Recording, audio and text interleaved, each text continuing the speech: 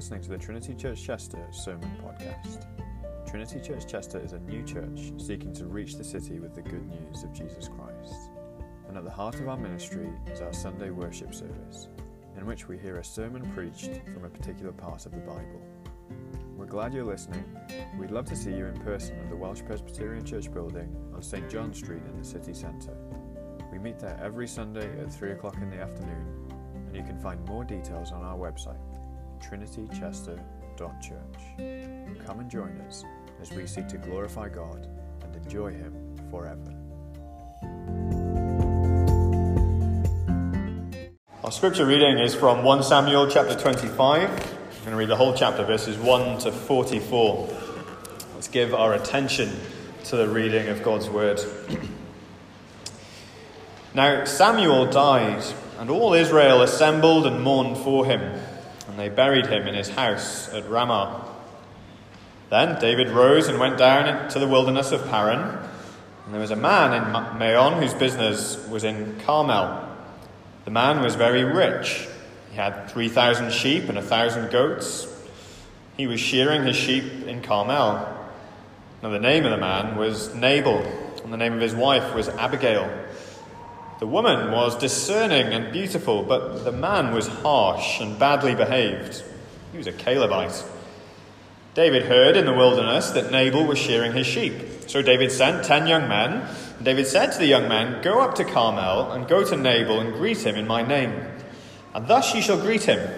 Peace be to you, and peace be to your house, and peace be to all that you have. I hear that you have shearers. Now your shepherds have been with us, and we did them no harm, and they missed nothing all the time they were in Carmel. Ask your young men, and they will tell you. Therefore let my young men find favour in your eyes, for we come on a feast day. Please give whatever you have at hand to your servants and to your son David." When David's young men came, they said all this to Nabal in the name of David, and then they waited. And Nabal answered David's servants, "Who is David? Who is the son of Jesse?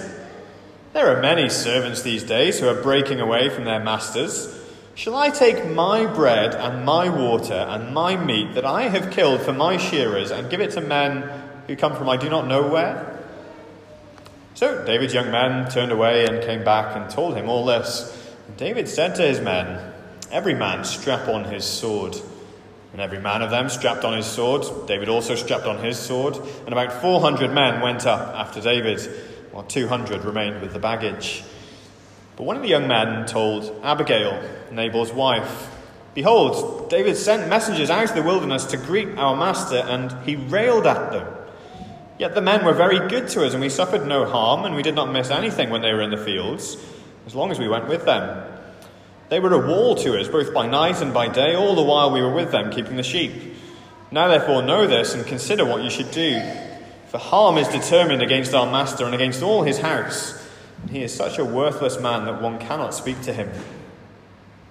Then Abigail made haste and took 200 loaves and 2 skins of wine and 5 sheep already prepared and 5 seahs of parched grain and 100 clusters of raisins and 200 cakes of figs, and laid them on donkeys.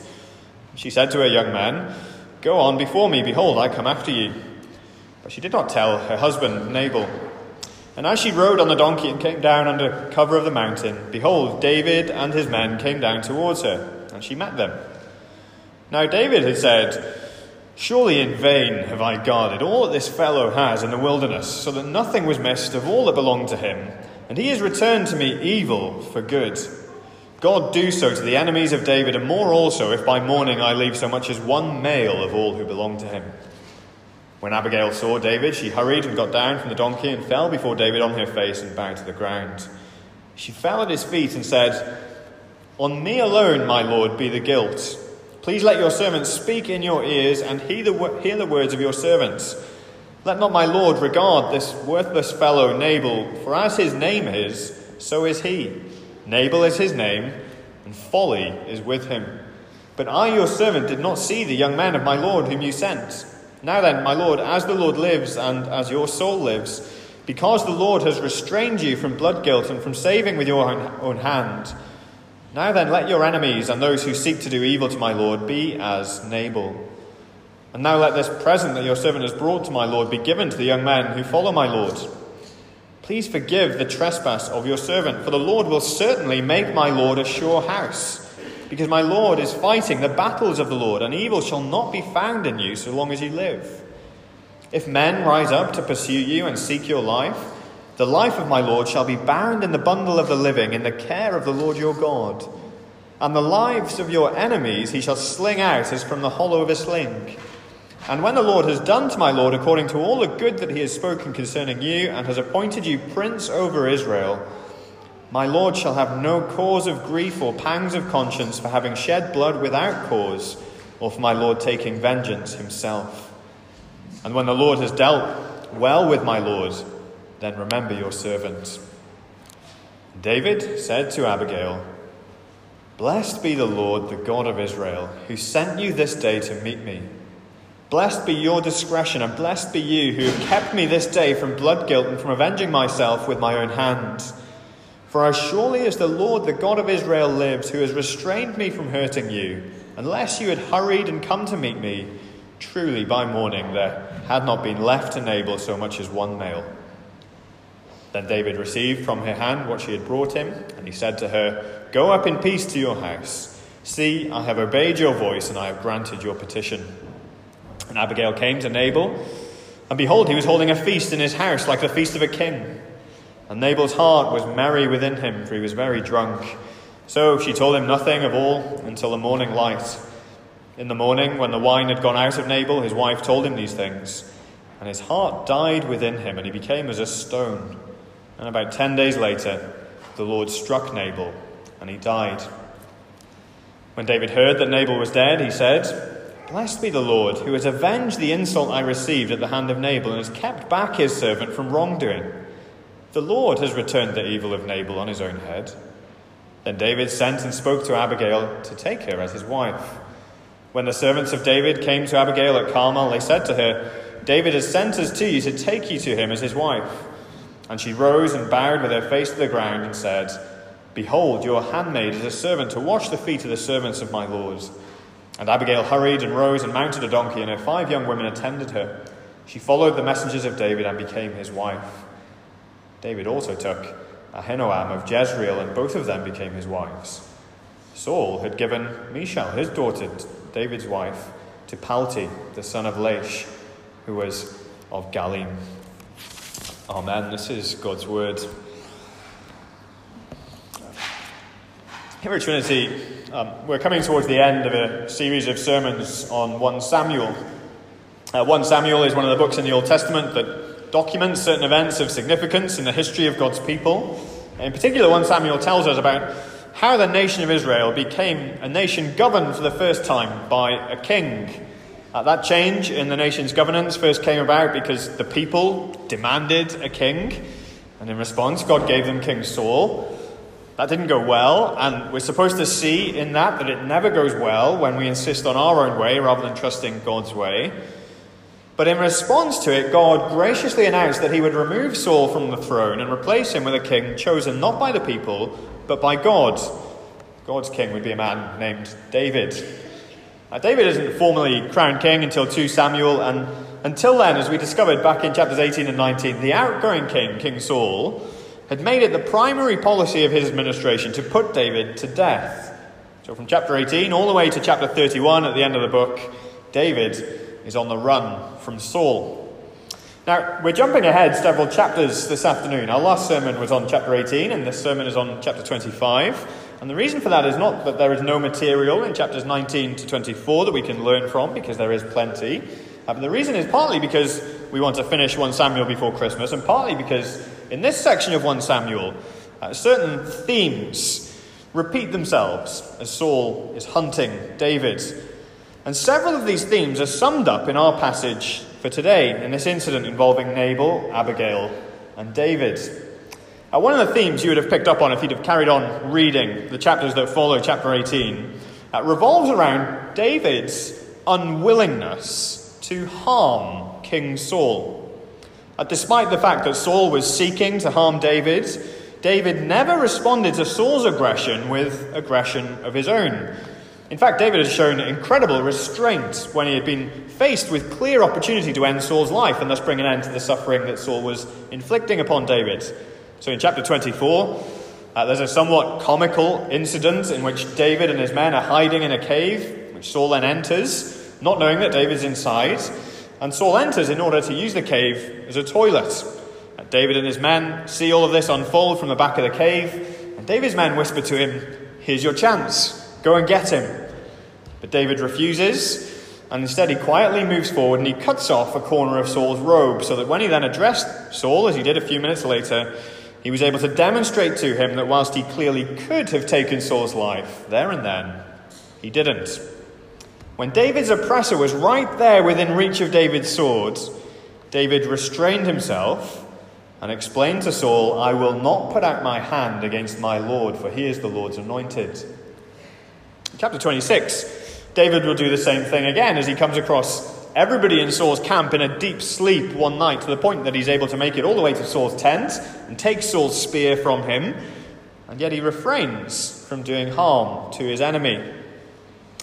And in the middle of these two chapters, in which David demonstrates remarkable restraint, we're told in our passage in chapter 25 about another incident, not involving Saul this time, but involving a man named Nabal and his wife Abigail. And this chapter is placed here for a reason.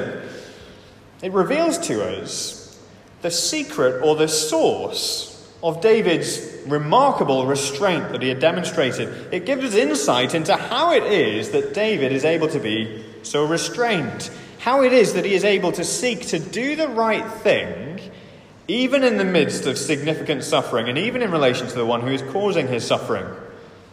And as it teaches us about David's restraint, it teaches us about the restraint that you and I need in our lives too, which we tend to realize when we face significant suffering or frustration, and all we want to do is get ourselves out of that situation, whether or not it involves doing the right thing.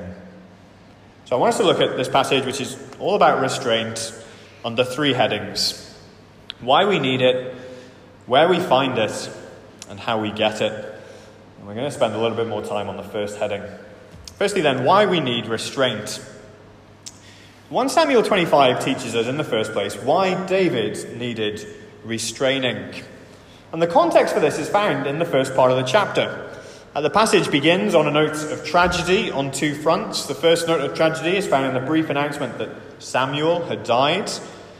It's hard to overstate the significance of Samuel for God's people during this era. He had been the ray of light in a time of darkness, living faithfully in line with God's law when others weren't. But more than that, Samuel was symbolic of God graciously choosing not to abandon his people, but to redeem and renew them. God had graciously raised up Samuel in order to speak through him and guide his people once again. But we're told in verse 1, this faithful servant had now passed away, and the nation mourned their loss. But there's a second note of tragedy at the beginning of chapter 25. It's found in the introduction of a man who was in many respects the anti-Samuel. Samuel had been a man of integrity, a man who sought God's honour and the people's good. But when this man is introduced in verse 2, we're simply told about his business, about his wealth, about his property, and about the fact that with it being sheep shearing season, he was about to get even wealthier. And it's significant that we find that out about the man before we even find out his name. Examine Samuel, and you'll find a man who is all about God and God's ways. But examine this man, and you find a man who is all about himself and his own riches. It turns out, though, as we discover in verse 3, that this man does have a name, and that it is a very apt name. Nabal in Hebrew means fool. According to the Bible, the fool, as David would later write in Psalm 14, says in his heart, "There is no God." And here is Nabal, a fool by name and a fool by nature, as he lives his life as though there is no God. Even his wife acknowledges as much in verse 25 when she tells David, "For as his name is, so is he. Nabal is his name, and folly is with him." With such an introduction, it feels as though David's request of Nabal, which we're then told about in verses 4 to 8, never had any chance whatsoever of being favourably received. David and his men had been hiding from Saul in the same region as some of Nabal's shepherds who'd been keeping the sheep. And David, who'd grown up as a shepherd, had no doubt utilised his own shepherding expertise, and alongside his men, he'd been assisting Nabal's men in guarding and keeping Nabal's sheep. So much so that Nabal's property, his livestock, had not taken a single hit, and Nabal's men too had been cared for by David. And so David sends messengers to Nabal to ask for food and drink from him and his men in return for their efforts. Sure enough, the request is scoffed at in verses 10 and 11. Nabal answered David's servants, "Who is David? Who is the son of Jesse? There are many servants these days who are breaking away from their masters. Shall I take my bread and my water and my meat that I've killed for my shearers and give it to men who come from I do not know where?" Following that rejection, Nabal soon returned home to engage in scoffing of another kind at an evening feast. And yet, for all of the detail we're given about Nabal, this passage really isn't about him and his folly. It's all about David and how he is restrained from acting foolishly in response. David's messengers returned and they relayed Nabal's refusal to him, to which David replied in verse 13, "Every man strap on his sword." Then, armed with 400 men, David set off with Nabal and his men in his sights, and his intention was clear. It's made even clearer in verse 21 and 22, where we read, "Now David had said, 'Surely in vain I have guarded all that this fellow has in the wilderness, so that nothing was missed of all that belonged to him, and he has returned me evil for good. God do so to the enemies of David, and more also, if by morning I leave so much as one of the males of all who belong to him.'" Now, to understand the significance of David's intention here, we need to jump a little bit ahead to the speech which Nabal's wife, Abigail, gives to David as she goes to meet him and his men. At the end of her speech, in verse 31, she describes what David is about to go and do as shedding blood without cause. And that's exactly right. Had Nabal acted unjustly towards David and his men? Had he demonstrated himself to be a foolish man and the opposite of an upright man? Yes, he had. But did that warrant David's intended response of putting to death Nabal and all his men? No. What David was on his way to do was, in Abigail's word, to shed blood without cause, to kill without warrant. And in her speech, Abigail shows that she is aware that David is the one whom God has anointed to be king. She knows that David is on his way to the throne, and she wisely urges David to do nothing that would hinder him from faithfully serving as God's chosen king. So she says in verse 30, "And when the Lord has done to my Lord according to all the good that he has spoken concerning you and has appointed you prince over Israel, my Lord shall have no cause of grief or pangs of conscience for having shed blood without cause." For David to continue with his planned execution of Nabal and his men would mean that he would be haunted by that act of unrighteousness for the rest of his life, which is hardly something that needs to be endured by the Lord's anointed king. Abigail understands that. And yet there's more to the significance of David's intention that Abigail also understands. She recognizes in verse 26 that the Lord has already restrained David from what she calls blood guilt, the wrongful shedding of another man's blood, and from saving, she says, with your own hand. Now, Abigail is being somewhat prophetic here. She's describing how David had been restrained in all of his dealings with Saul. In fact, in this passage, Nabal is supposed to remind us of Saul. There are several reasons why that is the case, but you only need to take a step back and look at the big picture. Saul had mistreated David. Nabal had mistreated David. David had only ever intended good to Saul, and yet Saul responded to David with evil. And here in chapter 25, the same is true between David and Nabal. And so when Abigail refers to the Lord restraining David from blood guilt and restraining him from saving with his own hand, she's describing exactly what has been the case as David had responded to David's persecution, to Saul's persecution of him.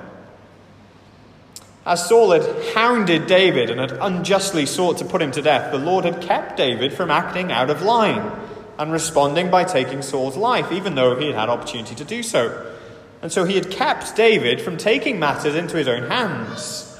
And now, Abigail urges the same upright dealings with Nabal. Even though Nabal, like Saul, is a fool, Abigail knew that it was not right for David to respond in the way he intended.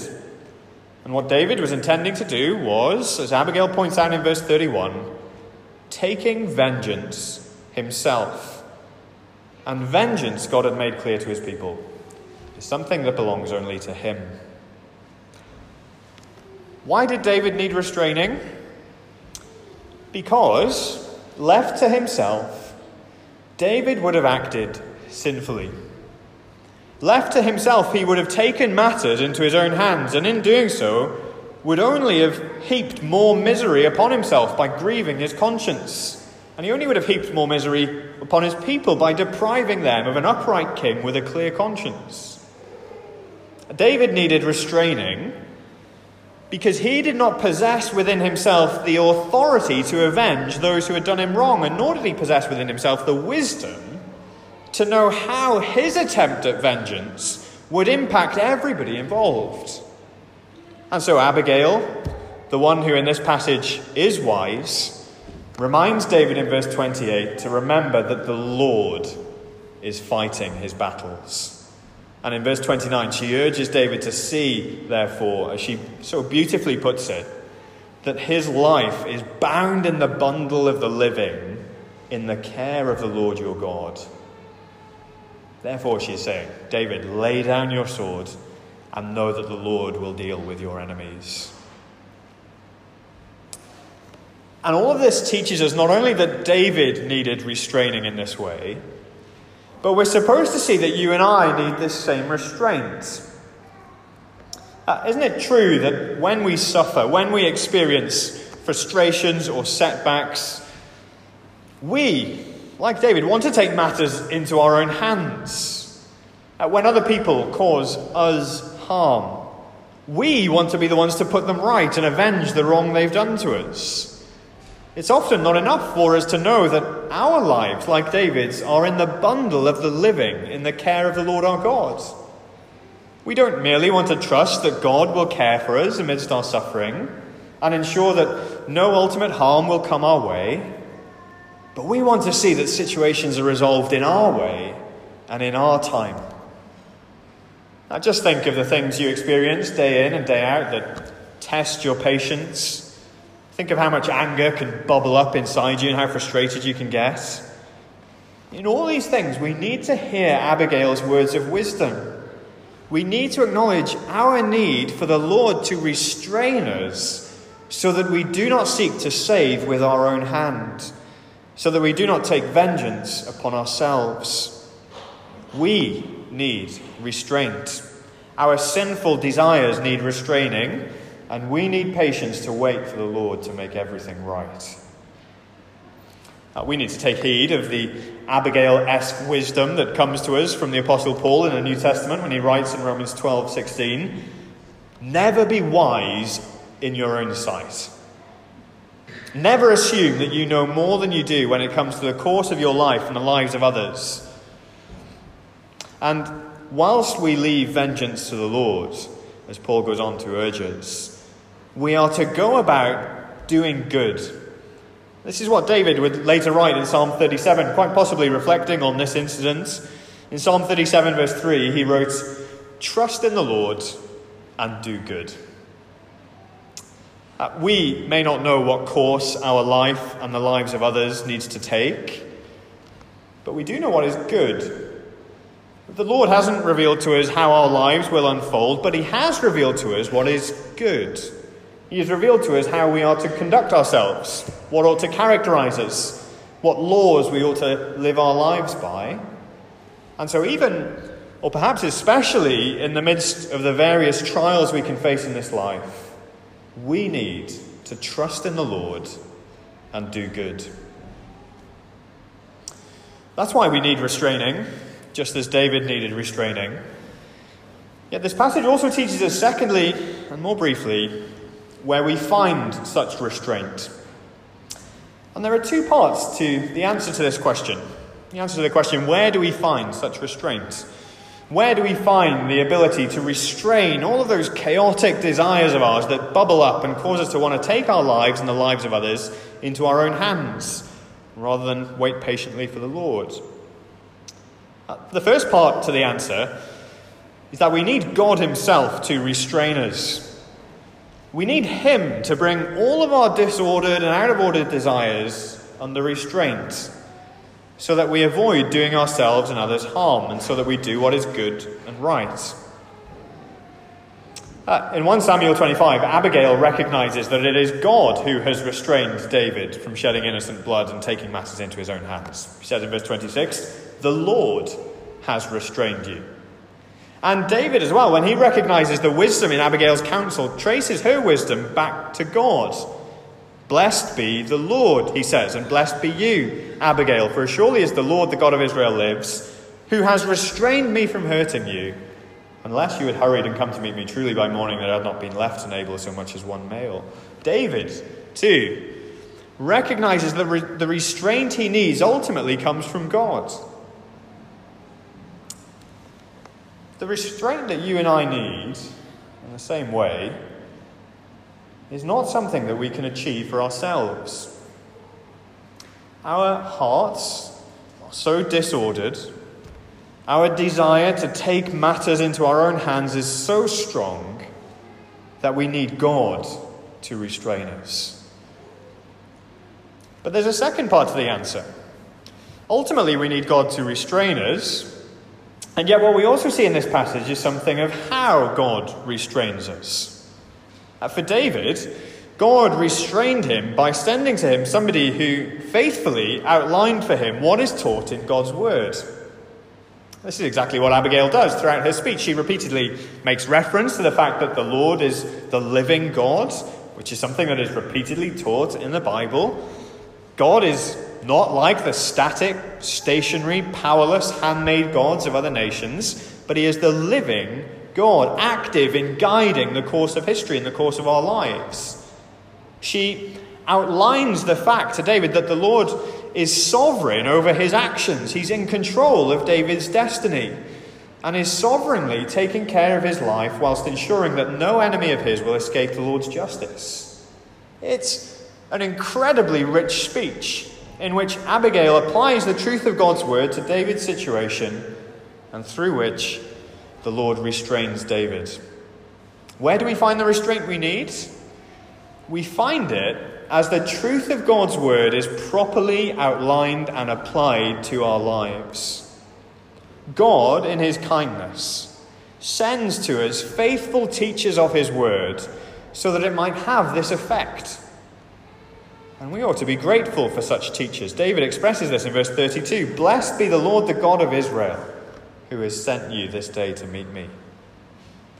And it's important that we recognize that these faithful teachers whom the Lord sends, these faithful servants of the Lord's, they are not only ordained ministers in the church, because that is not the role that Abigail occupies in 1 Samuel.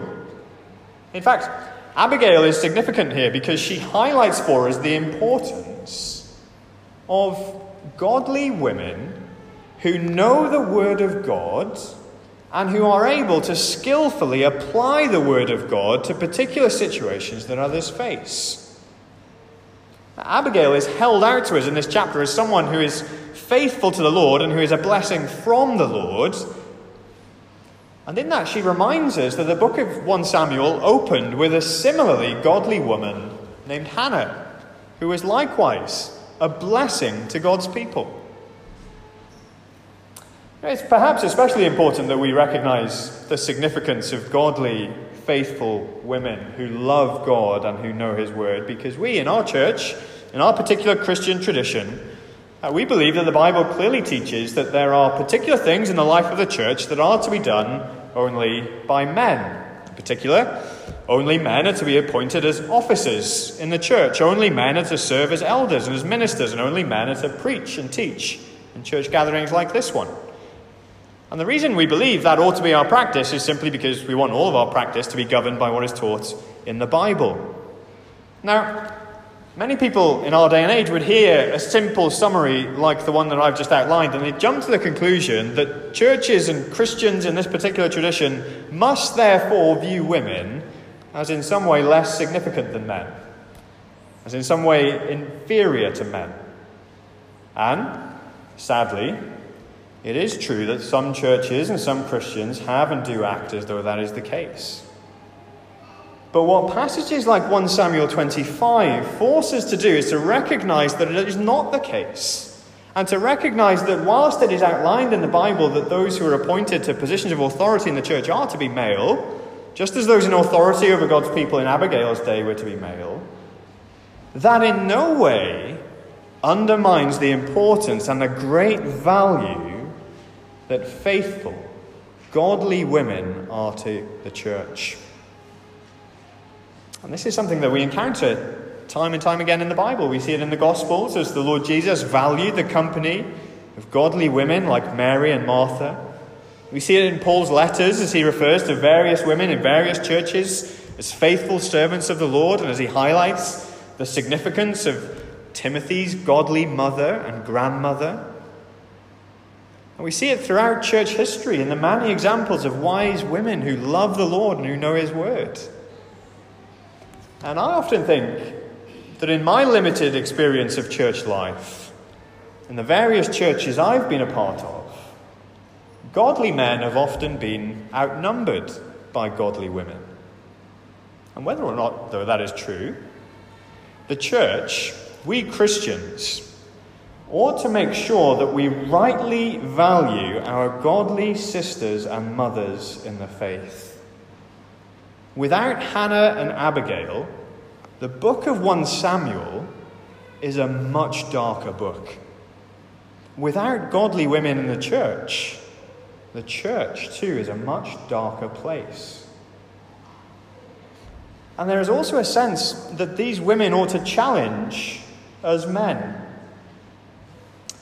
Hannah, at the beginning of 1 Samuel, deserved better leaders than she had in Eli and his sons. Abigail, in 1 Samuel 25, deserved a better husband than she had in Nabal. And so, brothers in the faith, let us not make life miserable for our sisters, the daughters of the Lord, by being for them ungodly husbands and church leaders. We need to wrap things up. And so very briefly, as we close, we need restraint because our desires, like David's, are not always right. And often we want to take things into our own hands rather than trust God. We are rightly restrained as we sit under God's word and allow it to govern our lives rather than allowing our own desires to guide us. And so thirdly then, how do we get it? How do we get this restraint? You know, it's not enough for us to simply learn the principles outlined in God's word. If we are going to be properly restrained in this life, if we're going to be able to trust the Lord and do good, we need to know and we need to constantly be brought back to the one who is at the centre of God's word. The Bible, before it provides us with a law to live by, it presents us with a person God has anointed to save us from our sin and misery. That was David's role, in fact. He was anointed as king in order that he might save God's people from their sin and misery. Abigail knew that. But although Abigail was successful in persuading David not to take matters into his own hands, the chapter ends by revealing to us another defect with David. David already had a wife. You might remember he was married to Michal, Saul's daughter. But in verse 39, after Nabal had died, David took Abigail as his wife. And in verse 43, we're told he took another lady, Ahinoam of Jezreel, and married her too. In this instance, God doesn't restrain David. And so David acts like Nabal. He acts like a fool. And he disregards the clear teaching of God's word that marriage is to be between one man and one woman. And this choice of David's is a choice that will cause significant harm both to David and to God's people, as David's sons will later follow in his footsteps and take multiple wives And in doing that, they not only disobey God, but they also hinder their ability to rule over God's people well. And this decision from David is in nature very similar to his intention to put to death Nabal and his men. So he's seeking to put Nabal and his men to death. David was seeking to take something that didn't belong to him. He was seeking to take life away when he had no right to do so. He was seeking to take his destiny into his own hands when it wasn't his to take. And here too, at the end of the chapter, he takes women as his wives when he has no right to. In doing that, what David does is he brings us to realize that David is not the king who will ultimately save God's people. David is a fallen human being in need of restraint just like us, and so he points us by way of contrast to the king whom God would ultimately send, the Lord Jesus Christ. And through the Lord Jesus Christ's perfect life, through his death and resurrection, through his ascension into heaven, he has become the king who can save everybody who trusts in him and who can deliver us from our sin and misery. David, whilst he sought to take things that didn't belong to him, the Lord Jesus gave up what did belong to him. And he laid aside his glory as the eternal Son of God, and he gave up his life. How do we get this restraint that we need so that we might avoid making the same errors David made, and so that in the midst of all of life's difficulties we might trust God and do good? We receive it in the Lord Jesus Christ. When we come to faith in him, when we keep coming back to him in order that he might govern our lives through his word. And unlike with David, we have no need to be concerned that the Lord Jesus Christ might ever be unrestrained and foolish in his dealings with us. And so we can trust him and do good. Let's pray.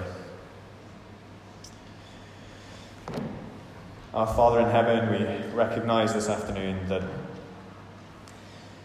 given our disordered and sinful desires, we need your restraint. We do not know often how we are to proceed in matters, and yet so often we want to take matters into our own hands and be wise in our own sight. Lord, forgive us our foolishness, and help us come to the Lord Jesus to recognize his authority as King, and to allow him to govern and restrain our lives. We pray that in his name. Amen. Thank you for listening to the Trinity Church Chester Sermon Podcast. We hope that this message is a blessing to you. If you'd like to know more about the Christian faith and what it means to live as a Christian, please do get in touch. You can email hello@trinitychester.church or head to the Connect page on our website, trinitychester.church/connect. We'd love to hear from you soon.